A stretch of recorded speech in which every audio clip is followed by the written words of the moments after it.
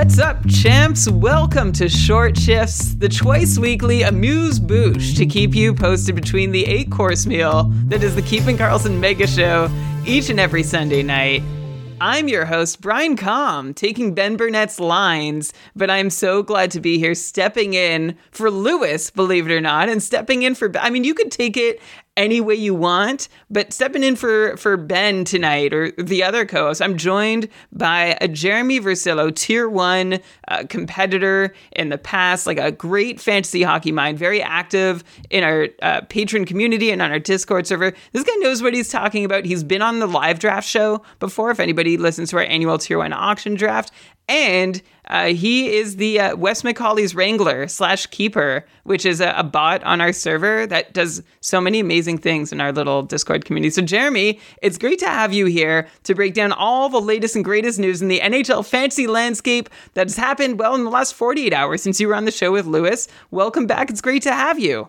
Thanks for having me, Brian. It's kind of amazing how much has happened in the past 48 hours. I'm like, there's no way there's more content. And yes, there's more content than we had Tuesday, I think. So let's get right into it. Yeah, I feel really fortunate to have a nice, juicy slate of news and actually to plan the show, as I often do. Just so everyone's not doing this already, GameDayTweets.com, so good. So good. Like, you could just scroll through the latest tweets from Shams and Elon, basically everything NHL fantasy relevant news you need to think about, and here Jeremy and I are to sort of take those tweets and break down what they actually mean, starting off with the biggest headline of this, well, tonight. The situation has evolved really quickly, actually. Max Pacioretty was taken off the non-roster list or whatever. Then it was like, yeah, he'll be back in about 10 games or so. And then we heard earlier today, Max Pacioretty is playing tonight. And it's happening. He's in the lineup. He's wearing a Hurricane sweater. This is Pacioretty's first game in Carolina since being acquired in the offseason for, well, basically nothing. Because Carolina had to do, well, Vegas needed a favor, and Carolina stepped up and was like, well, we'll do that for you. We'll take that contract off your hands. And we haven't yet seen what Pacioretty can do in a Canes jersey because he was injured. We found out in the offseason. And he was supposed to be out until like mid to late February. And the most recent revision of that was that Pacioretty would still be, again, 8 to 10 games away. Well, look who's back. And in 6 minutes of ice time tonight, he's already got 3 shots. He's playing on a line so far with Derek Stepan and Jesperi Kotkaniemi. And most importantly, it looks like Pacioretty is slotting in on the top power play. So, Jeremy, I've already, there's really not a whole lot of current stuff to dig into yet. We're just seeing the very early beginnings of Max Pacioretty in Carolina. But are you taking anything away from the first 6 minutes and 8 seconds of Max Pacioretty's stint as a Hurricane, and then beyond that, what do you think we're expecting from him as a Hurricane versus what he did in Vegas? Of course, last season, 78-point pace, season before, 87-point pace, season before, 76-point pace. We've talked about how on the show, he really reinvented himself as this, a really high quality shooter in a way that he had never quite been in his career, even though he'd always been pretty dangerous. He really upped it in Vegas. So yeah, what are you thinking about Max Pacioretty in Carolina?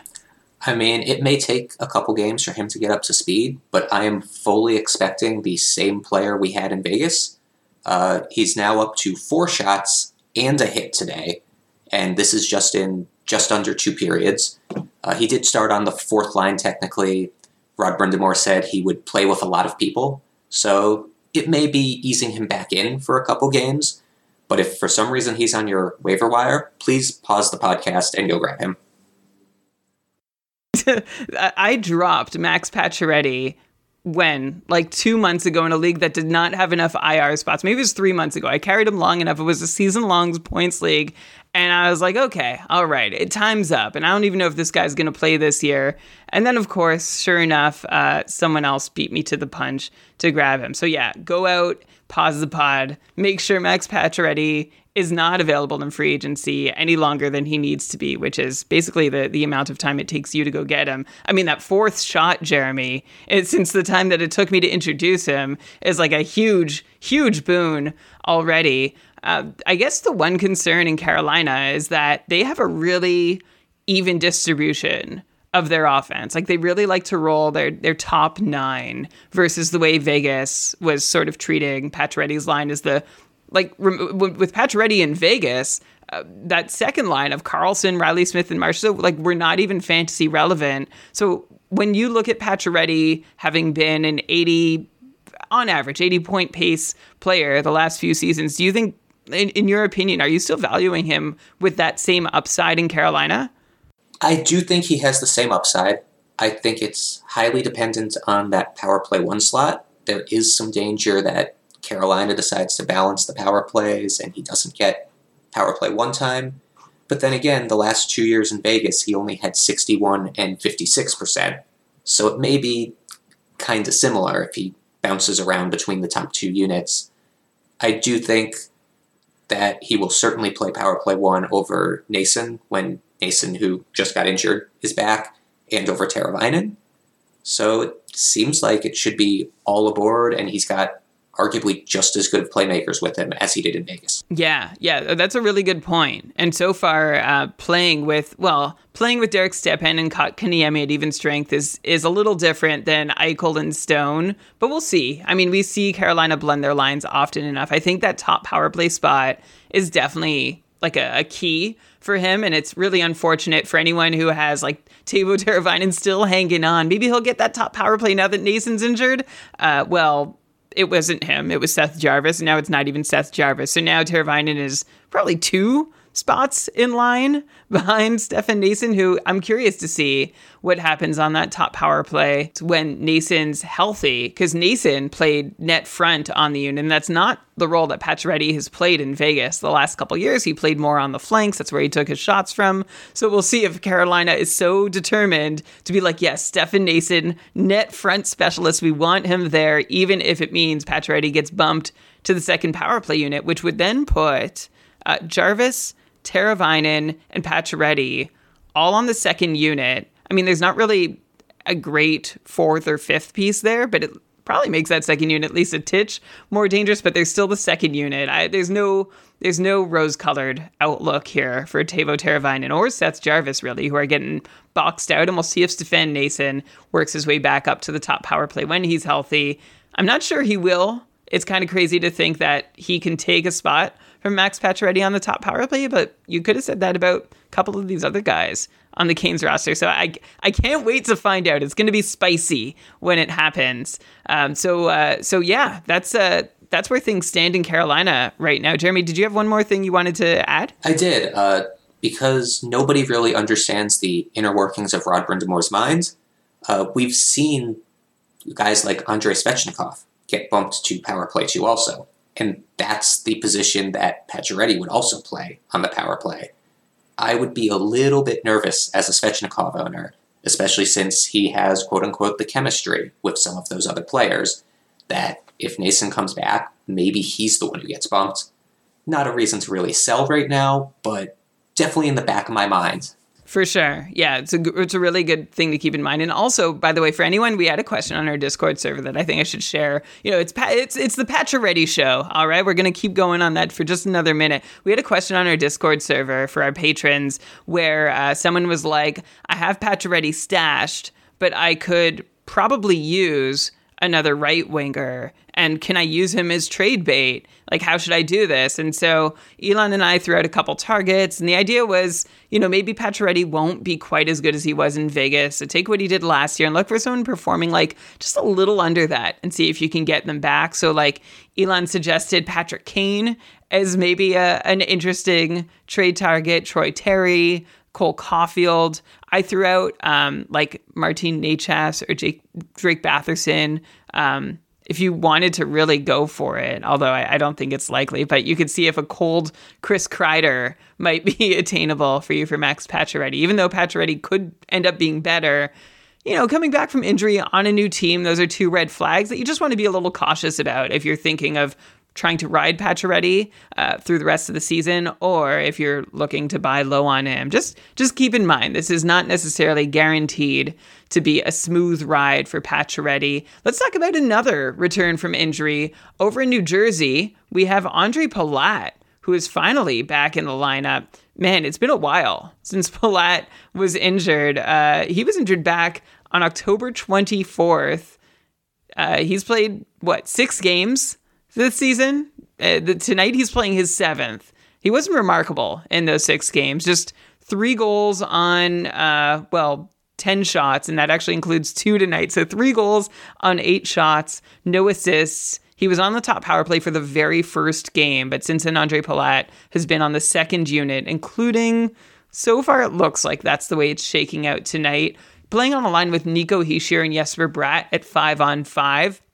Jeremy, do you have any interest in trying to hurry up and get Ondrej Palat before anybody else catches wind that he's returned? Because it's not a high-profile return to the lineup, so you might be able to sneak him onto your roster. If you could, Jeremy, would you?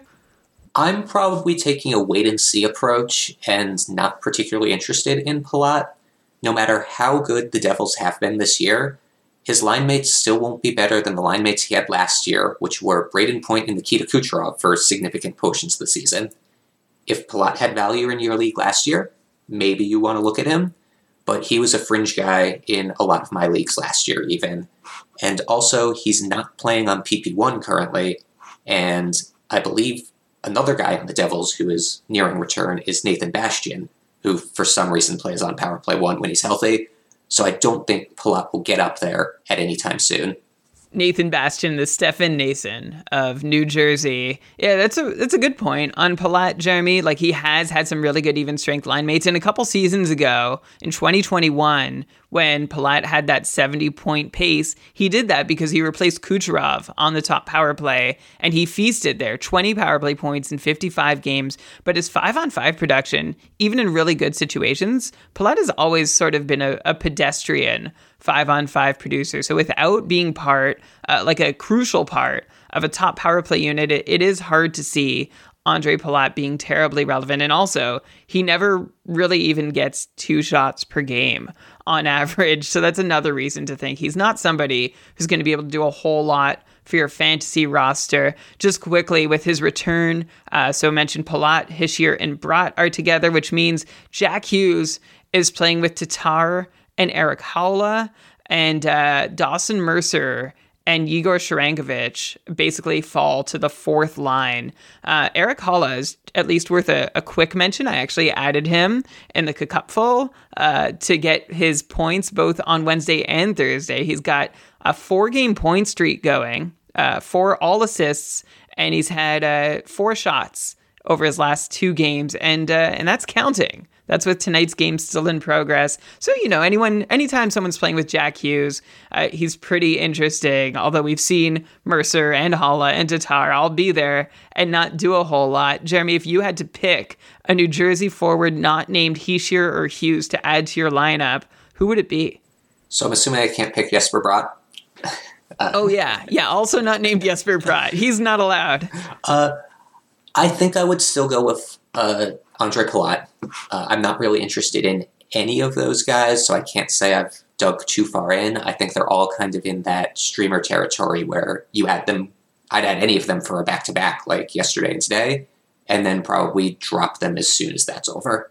Yeah, you would hope that Tatar could be worthwhile. He's top line, top power play, has 4 shots already tonight against St. Louis, but that is more in 11 minutes than he put together in his 4 previous games combined. Even though he had 3 points, all assists in those games, he's just he could be a really frustrating guy, even with top-notch deployment. So Tomas Tatar gets an honorable mention here, and you like Palat, and honestly, I think I might go Erik Haula just because at least he's shooting. So this is all to say that everybody in New Jersey is pretty horizontal once you get past the big 3 forwards there.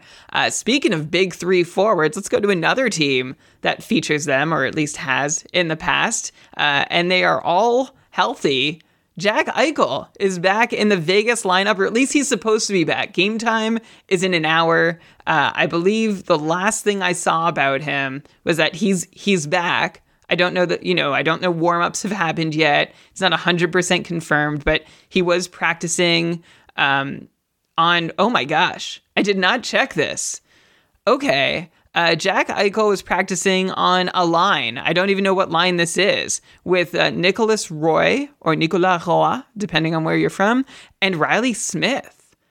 Top power play too, but Jeremy, does this concern you at all? That Jack Eichel is not just jumping back up with Chandler Stevenson and Mark Stone? Actually, Mike Amadio is still there as of yesterday's practice. I don't know. We'll have to see how things shake out. But what are you expecting to see from Eichel now that he's back into game shape?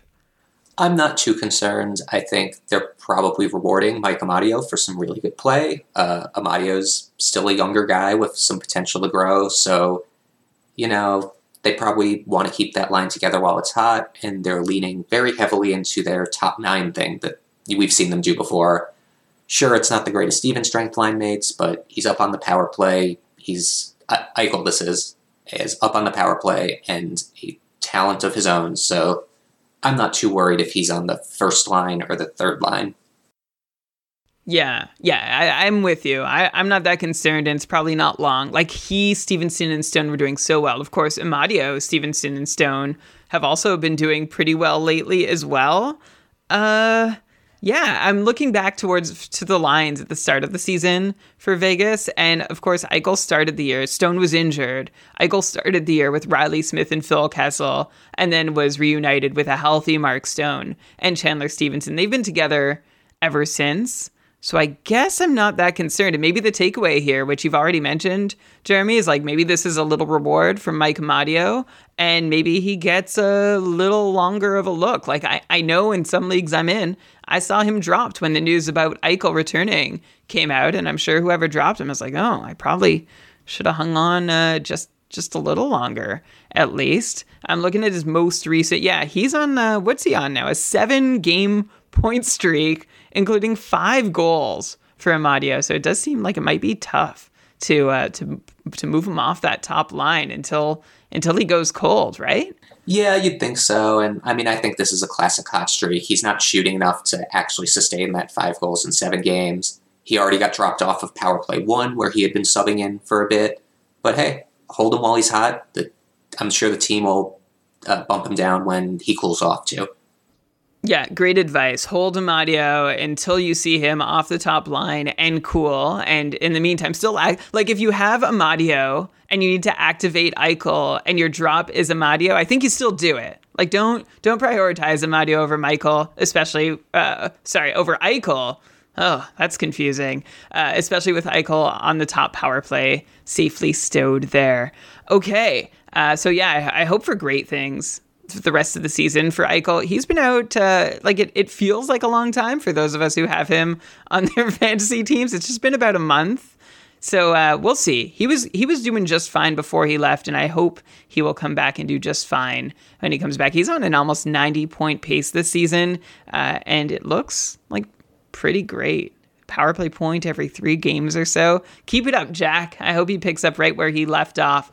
Speaking of some people who are going to be leaving off, and we hope they'll pick back up when they do return, a couple injuries to report. Let's start over in Boston, where the big news was that Jake DeBrusk, sorry to give anybody a moment who has David Pastrnak. It's not David Pastrnak. It's Jake DeBrusk, who's injured. Apparently, he scored twice on a fractured fibula, and without, his coach didn't even know about it.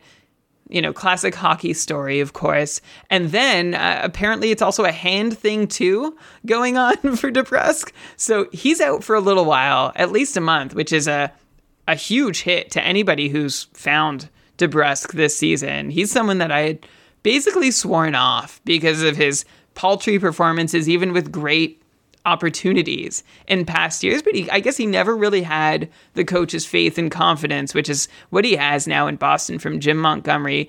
DeBrusk is now on a 68-point pace, 16 goals, 14 assists for 30 points in 36 games, including 11 power play points. So he's pacing for about 25 power play points for the year, which is huge and a great way to do well with top unit power play time consistently for the first, maybe the second time in his career. In his sophomore season, he had a bunch of top unit time, but this is great for DeBrusk. He's taken full advantage. He's shooting more. He's scoring more. I think he might even be hitting more. So this hurts for anybody who loses him. Jeremy, this leaves, of course, a big hole on the top line and top power play in Boston. Do you have any thoughts on what to do with the other pieces that are at play here? Well, I think pretty much everybody in Boston's top six probably is already held. The one guy who seems to be getting a major boost from this, though, is Taylor Hall. Taylor Hall had been on the third line that had been clicking very well, no doubt, but now he's playing on the second line with Krejci and Zacha. But he also took DeBrusk's power play 1 spot, which, in Boston, that's worth a lot because they run that unit a lot. Right, so that's a huge, huge bump for Taylor Hall, who has been playing, as we mentioned on the last show, line 3, power play 2. Now, we'll see exactly where he lands at 5-on-5. I'm seeing from Bruins practice lines on Wednesday that Hall was practicing on the second line with Krejci and Pavel Zacha, who also becomes kind of an interesting player to consider if he's playing with vintage Taylor Hall, who I assume is buried somewhere within Taylor Hall right now and maybe gets called upon a little bit more. But remember, David Krejci has always been a super great player, but he's never been able to do much because that Marchand, Bergeron, Pasternak line basically takes care of all the offense and many of the minutes. So Hall, Krejci, and Zacha still might have limited opportunities to produce, but it makes Zacha a little more rosterable. Hall, for what it's worth, had 5 shots in his last game against Pittsburgh. I guess, was that that was the outdoor game, I think. Yeah, he picked up an assist. And, if Hall has been dropped, now's the time to reconsider going back to get him. And he very well might be available in your league because before this last game, he had a 5-game point drought that was followed by an actual really great period of production, much of it coming from the third line mysteriously. And as we've said on the show, I didn't really believe in it. Anyway, good news for Taylor Hall, sort of good news for Pavel Zacha, and Jake DeBrusk hopefully will be able to pick up where he left off in about a month's time. Roughly. A couple more quick injuries that we don't have a ton of information on. How about Patrick Kane over in Chicago? He had what the team called a maintenance day today. He didn't practice. He left mid-game. Ben Pope, one of the beat writers in Chicago, mentioned that Patrick Kane is still a maybe for Friday night against Arizona.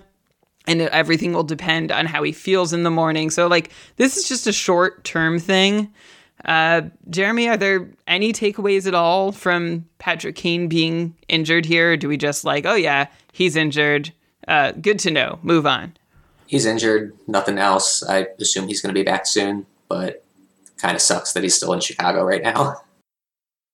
Yeah, that's the takeaway. The takeaway is it's bad to be in Chicago. It's worse to be injured in Chicago. One guy who is still healthy in the lineup and capable of scoring, by the way, Seth Jones. Remember someone who I said you might want to buy low on or try buying low on? He rewarded me for that take in the next game against Tampa. He picked up a goal against Brian Elliott, which we can get into. A goal and 4 shots. It was on the power play. So a nice tidy outing from Seth Jones and anybody wondering if he could come back. But speaking of Brian Elliott, he played a couple games in a row, which had everybody raising their eyebrows about why exactly this was happening. It's been a long time since Brian Elliott started 2 in a row, except wasn't there, Jeremy, can you remember, wasn't there a situation 2 or 3 years ago where Vasilevsky didn't start either end of a back-to-back in a key fantasy hockey week?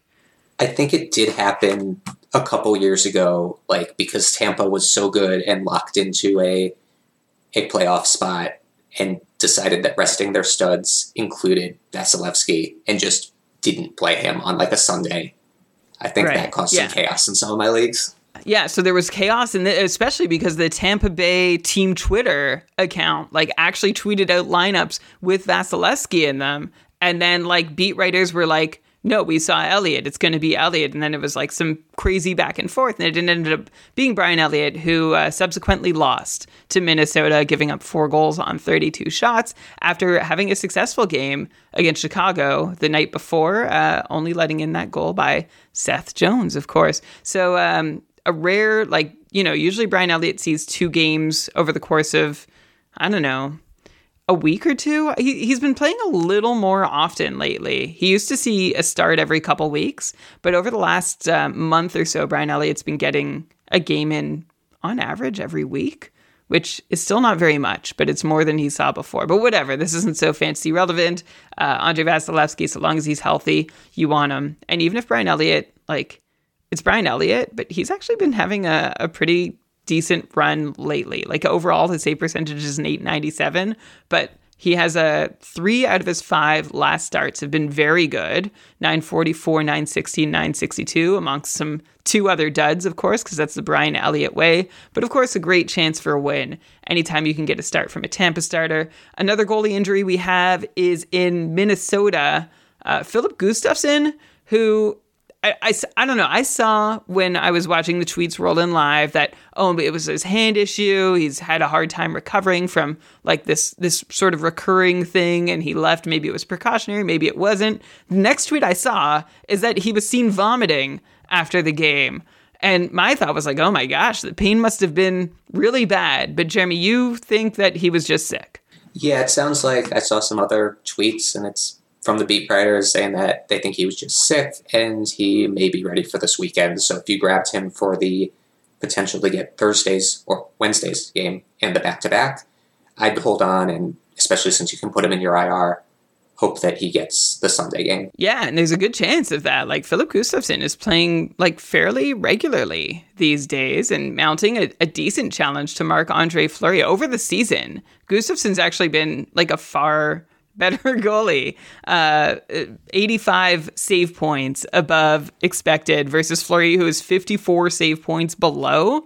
That's a pretty big difference. Gustavsson has seen somewhat better protection, but that still does not account for the huge difference in their 5-on-5 play. And this is the Filip Gustavsson that Pittsburgh traded to Ottawa as a highly sought-after prospect. It was a great trade chip at the time, and then Ottawa thought Gustavsson might be their goalie of the future. Never really developed in the organization, but now he's getting back on track here in Minnesota. Of course, those were season-long numbers that I quoted, and Marc-Andre Fleury has also been much more on his game. In fact, Minnesota, a team that could not buy a good goalie game at the start of the season, has been getting stellar goaltending lately, which has helped the whole team. Gustavsson, I'm looking at his record.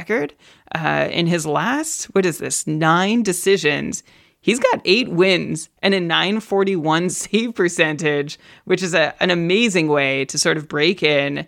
And he's in a fantastic position to take the torch from Marc-Andre Fleury at some point. So maybe this is a good moment. It's probably a little late, but in a keeper or dynasty format, if you can take a look at Filip Gustavsson as being a starter on a team that could be good for a little while yet, then you might enjoy what you get from Filip Gustavsson. Jeremy, who would you prefer next year in Minnesota between Marc-Andre Fleury and Filip Gustavsson? Absolutely Filip Gustavsson. I forget what Fleury's contract situation is, but they've already basically been alternating starts this year, and Gustavsson doing better with them. It's starting to feel like, not in talent level, but it's feeling a bit like Sorokin and Halak a couple years ago, where every year Sorokin took more and more percentage of the starts until he was a true starter. Yeah, that's a really good comp. So Fleury has 1 more year on his contract next year, and I think I'm with you. He will be how old next year? He'll be 39 years old next year, which is almost Craig Anderson old, which means I could see him, moving into that vet role, especially if Gustavsson keeps proving himself as somebody we can rely on. All right, and then quickly to Pittsburgh, Tristan Jarry. No news here, no questions to ask. He stayed in Pittsburgh, so Casey DeSmith likely gets both starts for the road trip. And anybody who was listening to the last episode of Short Shifts, Jeremy, already heard your take, which is that Pittsburgh doesn't have a fantastic schedule coming up. So even if you get Jarry's 2 starts this week, the Pens have a back-to-back next week and only 3 games played. So you might only get 2 more games out of him over the course of a week. And maybe you might find a better use for that roster spot. That's like basically 2 free weeks for Jarry to heal, where DeSmith doesn't get to see a whole lot of action. Speaking of a whole lot of action, we've had a whole lot of action so far on short shifts. Why don't we take a little bit of a break, come back after it, hear about players re-arriving in Winnipeg, a player emerging in Anaheim. I'll just name them: McTavish, Byfield, Niederreiter, Vrana, Husso. Husso's not that exciting, but all of these guys we're going to talk about after the break. You are listening to Short Shifts. Welcome back to Short Shifts. I hope you didn't go very far, because Jeremy and I are ready to keep rolling. Jeremy Versillo, of course, in for one of the 2 Short Shifts co-hosts. You take your pick. I'm in for the other one. I'm Brian Comm, and very happy to be here with you as we roll through the latest and greatest news and notes that have happened in the NHL this week so that you can exploit them for your fantasy success. Let's head over to some outjuries over in Winnipeg now, where Blake Wheeler, I know I'm going to mess this up, Blake Wheeler and Nick Ehlers have both returned to the lineup. The return of Wheelers in Winnipeg, which is basically, it's a third of the top 6 there. Ehlers has been gone a long, long time. It's been a lengthy, mucky kind of situation for him since he was injured. It's like when he was injured, there wasn't a whole lot of information. And it was like, he might be out. And this is after the second game of the season. He might be out a while. Yeah, he's not really skating. Okay, we're working on it. No timeline in sight. Finally, 3 months later, Nick Ehlers looks poised to return to the lineup after basically he hasn't played this year. He played twice, picked up 3 points and 7 shots, which was great. But I have him in a season-long points league, and I need him back healthy and playing. So he's coming back. Blake Wheeler, who's also had a pretty surprising I don't know if it's totally fair to call it surprising, but he's had a better season than I would have expected so far. Blake Wheeler on a 74-point pace, which is basically the same point pace as Wheeler has had for the last 3 seasons, except he's 36 years old this season, so I felt it was a little bit surprising. And his power play deployment did dip. But anyway, they're both back. Jeremy, what have you seen about where Ehlers and Wheeler are slotting into the lineup, and what do you feel like you can expect from them? Well, it looks like they're both slotting into the top 6, with Wheeler on line 1 with Scheifele and Perfetti, and Ehlers on line 2 with Dubois and Connor. It does look like, though, that Nikolai Ehlers is the one on power play 1. And if you remember from the past, that's always been the frustration that he plays on power play 2. At one point, it was even he wants to play on power play 2. So, I remember that. Yeah. That was so annoying. I was like, let him be the guy. But he won't be the guy on power play 1. He's better suited being the guy on... That was nonsense. I didn't like that. Yeah, well, it looks like you may get to see him on power play 1 when he comes back. The last tweet I saw is that they were both awaiting final medical clearance, but very well could both play tomorrow. And then I saw that Winnipeg waived Mikey Eismont, who was one of the guys that was filling in. So he's probably going back to the AHL, and at least one of them will have a roster spot tomorrow. Yeah, let's hope so. I mean, Winnipeg's really slow playing the return of Wheeler and Ehlers, both in recovering from injury and also in actually getting back into the lineup. But hopefully we'll see a healthy Wheeler and Ehlers. Both, of course, like not much actionable fantasy advice here. I guess if somebody dropped Wheeler because they didn't have IR space, I'd go get him. He's been really streaky. This year, he was basically doing nothing until he went on a wild tear for about a month from November to December. It wasn't even a month. It was like 3 weeks where he's put up basically like 3/4 of his full season's production in about a 10 or 12 game span out of the 29 he's played. So we'll see which Blake Wheeler shows up returning from injury, but I would at least go grab him if he's available, if someone dropped him because he was injured. And of course, Ehlers, I would love for him to be on the top power play unit. Somebody else who's getting an unusual boost that we've been waiting for to get a boost is over in Anaheim. Mason McTavish, finally, he has guys to play with, and he responded against Dallas on Wednesday with a goal and an assist from 4 shots, 3 blocks, 6 face-off wins to date. Mason McTavish, Jeremy, can you even name, well, you see my notes, Could you have named, or dear listener, could you name who Mason McTavish's most common line mate has been this season? I don't think I can. I mean, I know he's been playing on the third line a lot and has been playing a lot of minutes at least, but I don't know who his number one line mate was. Brett Leason. Yeah, Brett Leason, Calgary's own. He's 23 years old. He's never been in an offensive role since leaving the WHL. He has 10 points in 69 NHL games in his career. He's not an exciting player, but this is not about who TF is Brett Leason. This is about Mason McTavish escaping Brett Leason and Max Jones and Frank Vatrano and Maxime Comtois and finally having two NHL caliber wingers with him. And that's Adam Henrique and Troy Terry, which is a huge upgrade. So this begs the question, Jeremy, is this a pause the pod moment for going out and getting Mason McTavish now that he has talent to play with? Is he good enough to capitalize and be rosterable the rest of the way? I'm not sure if it's a pause the pod moment because the Ducks just are so bad at scoring, but he's certainly vaulted himself into the conversation as one of the three most interesting Ducks on the waiver wire. One of the three most, a ringing endorsement to be one of, wait, on the waiver wire, not even like period. So you're lumping him in. Who are the other two most interesting waiver wire Ducks? Are they Henrique and Vatrano? Yeah, I was lumping in with the other two top sixers, Henrique and Vatrano, who, again, can score. I think McTavish shoots a lot, he hits a lot, but he's also very young and on a bad team, so there's going to be some good games and some bad games. Yeah, he's only been averaging, less than 12 minutes of 5-on-5 ice time per game. And then what did he see? I actually don't have this up. How many minutes did he see on that first line turn that he had?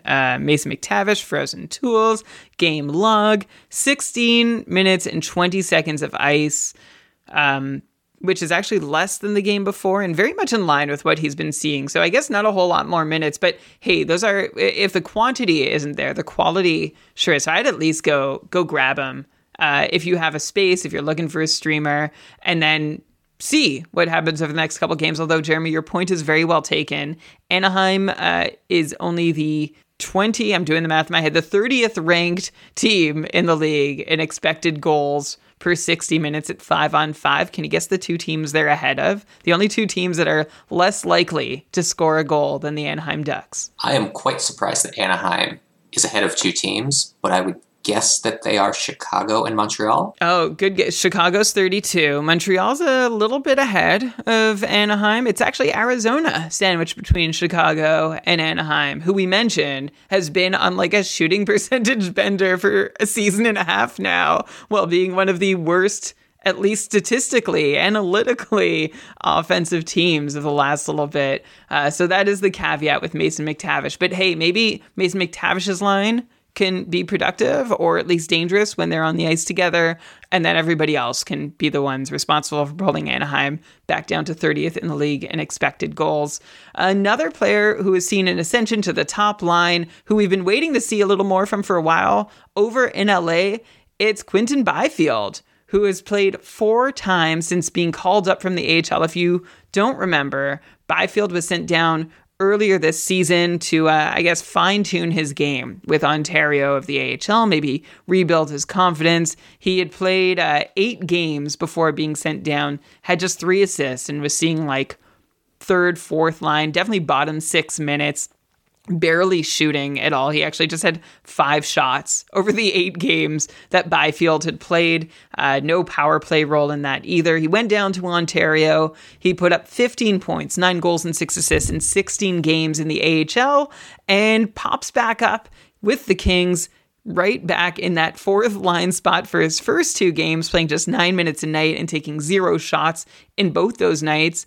But then on New Year's Eve, a little New Year's present for Quinton Byfield, which is that he ends up on the top line alongside Kopitar and Kempe. In 2 games there, Byfield has a single assist and 2 shots, playing about 15 minutes a night. So still nothing terribly exciting here, Jeremy. How are you feeling about a Byfield versus say, a McTavish? Are you any more interested in one over the other? I think for this year, I'm more interested in McTavish. He's been up the whole year. He's been playing, I think he's averaging close to 15 minutes a night, as opposed to where Byfield was playing much less when he was on the third and fourth lines. And I think they're both going to get subjected to the line blender a lot, as young guys often are. But in Dynasty or Keeper Leagues, I would be making sure that I have stakes in both of these players because they will be very good NHL players in the near future. Absolutely. Yeah, the question for Byfield, well, I was going to say it's not if, it's when. But then we look to Lafreniere and Kakko, and it's like, well, the when is turning into an if. And from what we've seen from Byfield so far, it's not that exciting. The thought has always been, well, he's got to wait until, like, Kopitar is going to age out. And as he ages out, whatever he gives up from his role will land with Byfield, and Byfield will be able to take it and run. But we just, there's just not a whole lot to sink your teeth into with Byfield there. So yeah, in a Dynasty League, Jeremy, I like that advice. Go for it. This might be a quiet time. And at least this is a window that LA says, hey, like, we see this guy. We gave him some time to develop. We're going to try and do this right. And we eventually, I take this as a sign that they eventually see Byfield being a top line player, but you might still be able to buy lower on him now than you might be able to in, a couple years from now. I'd still much rather have McTavish at the moment. At least he does anything, like shoots for starters, and I think he might be more of a threat to point as well. Okay, how about Byfield versus a player that Elon called hot in Nashville? That's Nino Niederreiter, who I kind of quibble with this. By the way, thank you, Elon. Elon helped prep the show tonight, which I'm eternally grateful for, as I am always, everything he has to offer and all the shows. So way to go, Elon. But yeah, Nino Niederreiter being hot means he had 3 assists against Montreal on Tuesday night. And aside from that, it's pretty quiet. Like, he had a 2-game stretch where he had 10 shots, but no points in those games before the 3 assists in Montreal. Nino hits a few times a night. He's playing with Granlund and Cody Glass in Nashville, which I don't know, Jeremy. How do you feel about Nino Niederreiter ranked amongst Byfield and Mason McTavish? I'm easily taking Niederreiter over the 2 rookies. I think Elon's hot was coming from the fact that he has 8 points in his last 10 games. So he is kind of picking it up. The time on ice with Nino is always a problem. He seems to kind of not really play power play 1 and get pulled off early, especially when the game's close. But he has been consistent in what he's done, and I think he's valuable in certain types of leagues. Yeah, well, especially with those few hits a night and being, like, before the game against Montreal, Niederreiter had 5 points in 9 games, and that's probably about what I'd expect him to do. What I really saw when I actually looked at, I was like, okay, well, who's Niederreiter playing with? And I saw a mess in Nashville. I don't know if you know, but the lines have gone in the blender over for the Predators. And I have a couple Preds in my lineup, and I'm actually kind of sick of them. They're very inconsistent for me this year. I have Philip Forsberg and Matt Duchene, and I've cycled through Granlund, Johansson, Parssinen over the course of the season. If I still had Parssinen, though, I'd have one of Philip Forsberg's current line mates. He's playing with Parssinen and Colton Sissons, who I guess everybody's seeing some measure of success together right now, which is a bit of a surprise. Colton Sissons, I'd argue, is hotter than Nino Niederreiter. He's got 4 points in 3 games, 2 goals and 2 assists, however, only on 3 shots. Juuso Parssinen has 3 points in his last 3 games. He never shoots, but he has 11 hits, and he takes faceoffs. So depending on your format, if you're looking at a Nino Niederreiter, you might also want to take a peek at a Sissons and a Parssinen. And I should also mention the other line is Matt Duchene with Ryan Johansson and Mark Jankowski. And Mark Jankowski, I guess, is the name that would be new and being like, oh, is he doing well there? And the answer is no. Mark Jankowski is not doing much of anything on that line. I'm just loading up the Nashville box score now from the game tonight with Carolina. Oh, so there's Forsberg from Parssinen and Roman Josi. Parssinen with an assist on a Matthias Ekholm goal. Cody Glass, of course, from Mikael Granlund and Alexandre Carrier. And Mark freaking Jankowski from Ryan Johansson and Matt Duchene. Everyone in Nashville scoring. This is very rare, but everyone in Nashville is scoring tonight. And Parssinen's assist on the Forsberg goal, by the way, was on the top power play. Okay, Jeremy, so I've named basically the entire Predators lineup. Do you have any takeaways from this? I guess if you had to rank like Niederreiter, Sissons, Parsonen, Jankowski, Ryan Johansson, Mikael Granlund, their names would suggest they're above that list, but I wouldn't actually think that they're very far above that group. Do any of these guys stand out to you as somebody you are hoping to target? I believe, I'm going to have to double check this while you talk, but I believe Nashville has a 4-game week coming up. So is there anybody you would be interested in adding from the Predators, given the current state of their lines and the production coming from all of them? And yeah, 4-game week next week, including a Monday, Wednesday start to the week, followed by Thursday and Saturday games. Honestly, if it's not Philip Forsberg or Roman Josi, I'm just kind of rolling the dice and taking whichever Pred is available on the wire. I think any of them can have big nights.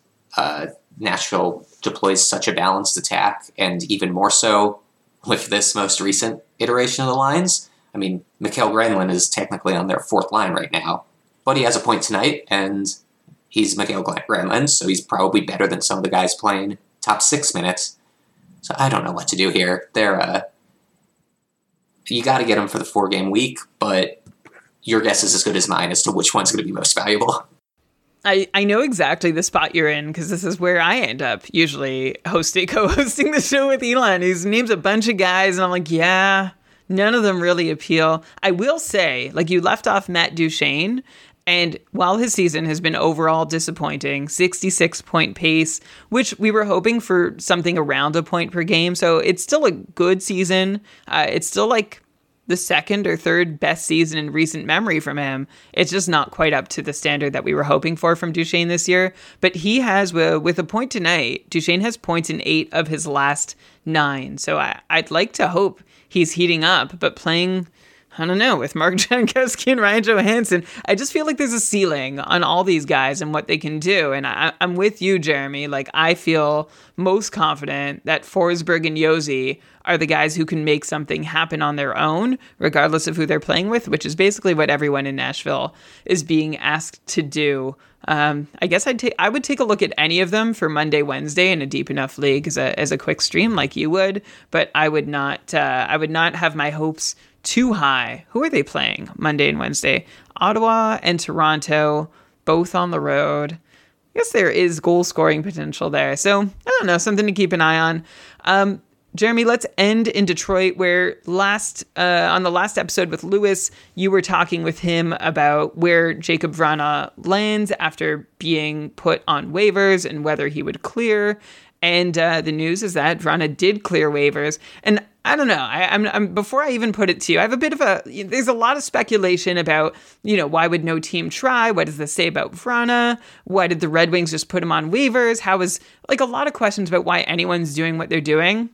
And I think maybe I'll just get up on my soapbox here for a minute and say, this is a player returning from a recovery program from the NHL with substance abuse. And as I'm watching, Canada's just scored the gold medal winning goal in overtime. What a game against Czechia. Just to interrupt myself, everybody who's listening knows, those poor Czechs on the bench. They were down 2-0. They scored 2 goals in about 2 minutes. I just have the game on in the background to make it somewhat as exciting as the Sweden-US game. By the way, how about that? That was wild. I was watching a highlight reel for it. The reel started with 11 minutes left in the third and the score at 5-on-5. I'm like, oh, okay. They're short on time. They've only got 30 seconds here. They're going to show the winning goal and that's it. And no, it was like a full-on highlight reel. What was the final score? 8-7? Yeah, 8-7 in overtime. It was a wild game. Yeah. With a great, was it Chad Lucius with a nice, tidy little move in overtime? This 3-on-3 overtime for 20 minutes is something. It's a lot of choice. Fun. Yeah, I think the NHL should do that in the regular season. I would love to see that. Do you know what the longest a game has gone in this 3-on-3? It hasn't gone longer than 10 minutes, has it? I don't know historically because I think they just moved to the format. They did a shootout after 10 minutes in the preliminary rounds. So I'm with you. Although, like, I think 4-on-4 would be good enough for like a 20-minute overtime period. But it is fun to see it happen in extended moments. Okay, I was on my soapbox, though, just about Jakub Vrana coming back from a recovery program, right?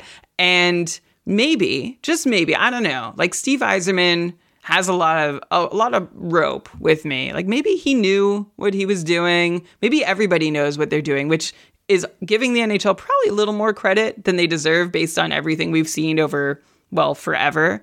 But maybe, just maybe, everybody knew, okay, Vrana is going to go get conditioned in the AHL. No one's going to touch, like, this is what's best for his, I'm just guessing, but this is me giving, like, the benefit of the doubt to the player and team and league and just saying this is a sensitive situation. Maybe we don't need to second guess the way that everything is playing out and just think that, yeah, maybe this is all agreed upon. Vrana needs some time to get better. This is the best play. This is the best way for him to get going again and rejoin the team. And no one is going to, throw a wrench into those plans. Like Anaheim's not going to claim him and ask him to like move teams and continue on his contract with a team that he never planned to. Anyway, this is just a thought. I don't know if you have any other thoughts to add, or if that's it's just a soapbox bit and we're done. No, I think you make a really good point from your soapbox that there's a human here underneath the hockey player and the fantasy asset, and it may just be one of those cases where either implicitly or explicitly teams decided that we're going to let him go through waivers because he needs some time to get himself right, and he wouldn't obviously be on waivers if everything was okay. The one other thing I'll mention, though, is that I believe only 4 teams had the cap space to claim him without making another move, and 3 of those 4 teams are tanking. So I kind of understand, even if the human aspect wasn't the reason, there's hockey reasons that a $5.25 million contract for a player who hasn't seen the ice in a couple months. Yeah, fair enough. So obviously it could be any number of things. And I hope that his recovery goes well and that this is a good first step. And there's a million ways to read into it. But thank you for being my audience for this bit. How about one more fantasy relevant piece here that also is related to the minors in Detroit, where Alex Nedeljkovic is down toiling with Grand Rapids right now. The Wings sent him down on I think it was officially called a conditioning stint with Grand Rapids. He's played a game there, .963 save percentage, stopped 26, I assume, of 27 shots to get that good game in, picked up the win. So he did well there. He's got to be recalled within 14 days of being sent down, so that's not very long. And I don't know if in 14 days what the Detroit goaltending situation is going to be that he's walking back into. Because Ville Husso, we mentioned him on the show a week or two ago on the Mega Show. I was just like, yeah, Husso's chugging along. Everything's fine in Detroit, but it's not. Husso's been bad lately, an .849 save percentage in his last 5 appearances. No quality starts in that stretch.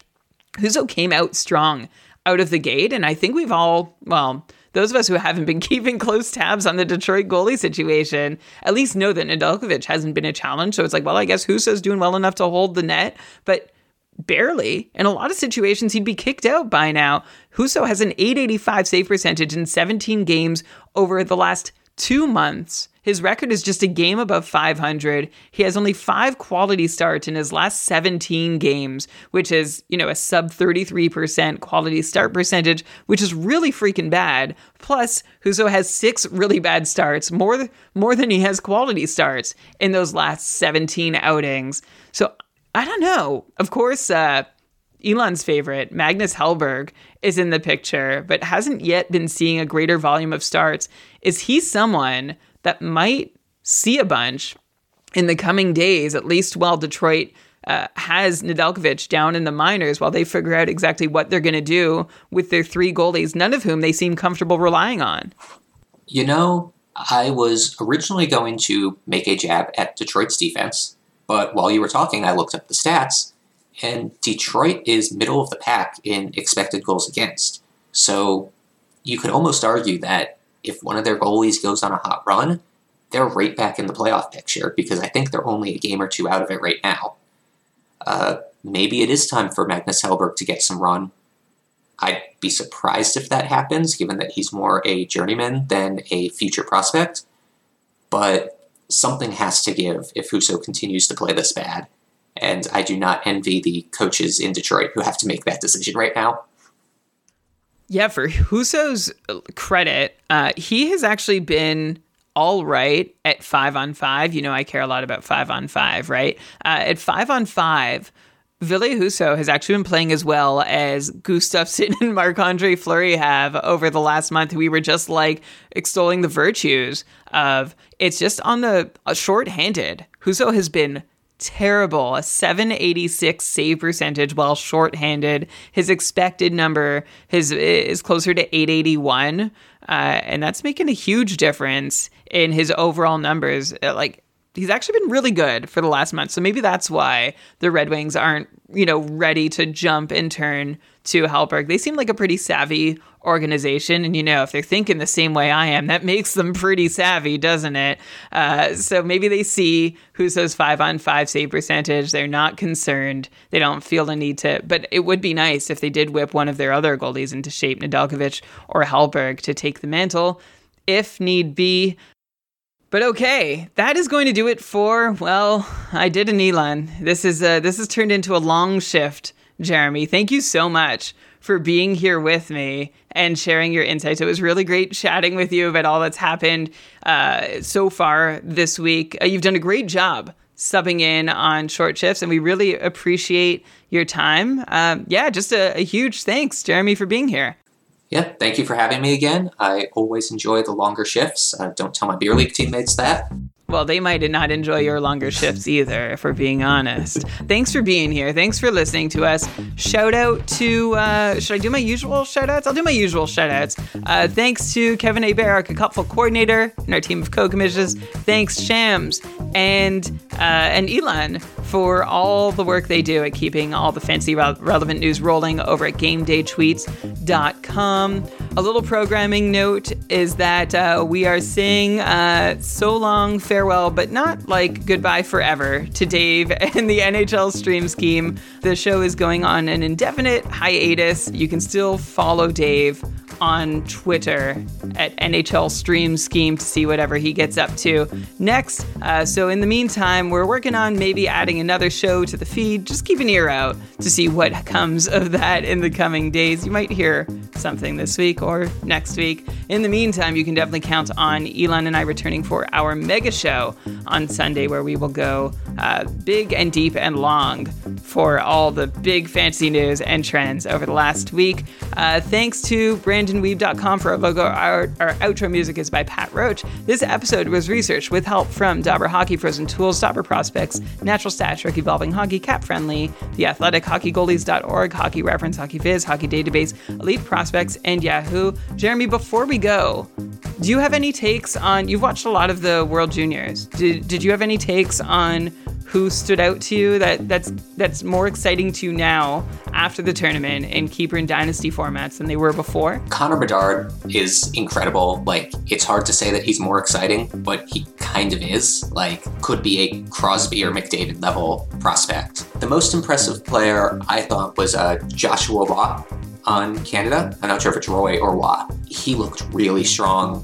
It's kind of hard when you're playing for Canada. Everybody looks really strong. One more player who impressed me was Stanislav Svozil. He put up a lot of points for someone marketed as a defensive defenseman. Could be a good piece on Columbus's blue line sometime soon. All right, a lot of good young D that we've seen in the tournament. Czechia and Slovakia too. Anyway, thanks so much for being here with us. Until next time, play smart. Oh, also thanks Lewis for helping prep the show, and Ben for just being part of the show. Until next time, play smart and keep your shifts short. Which we definitely did not do, but this was good.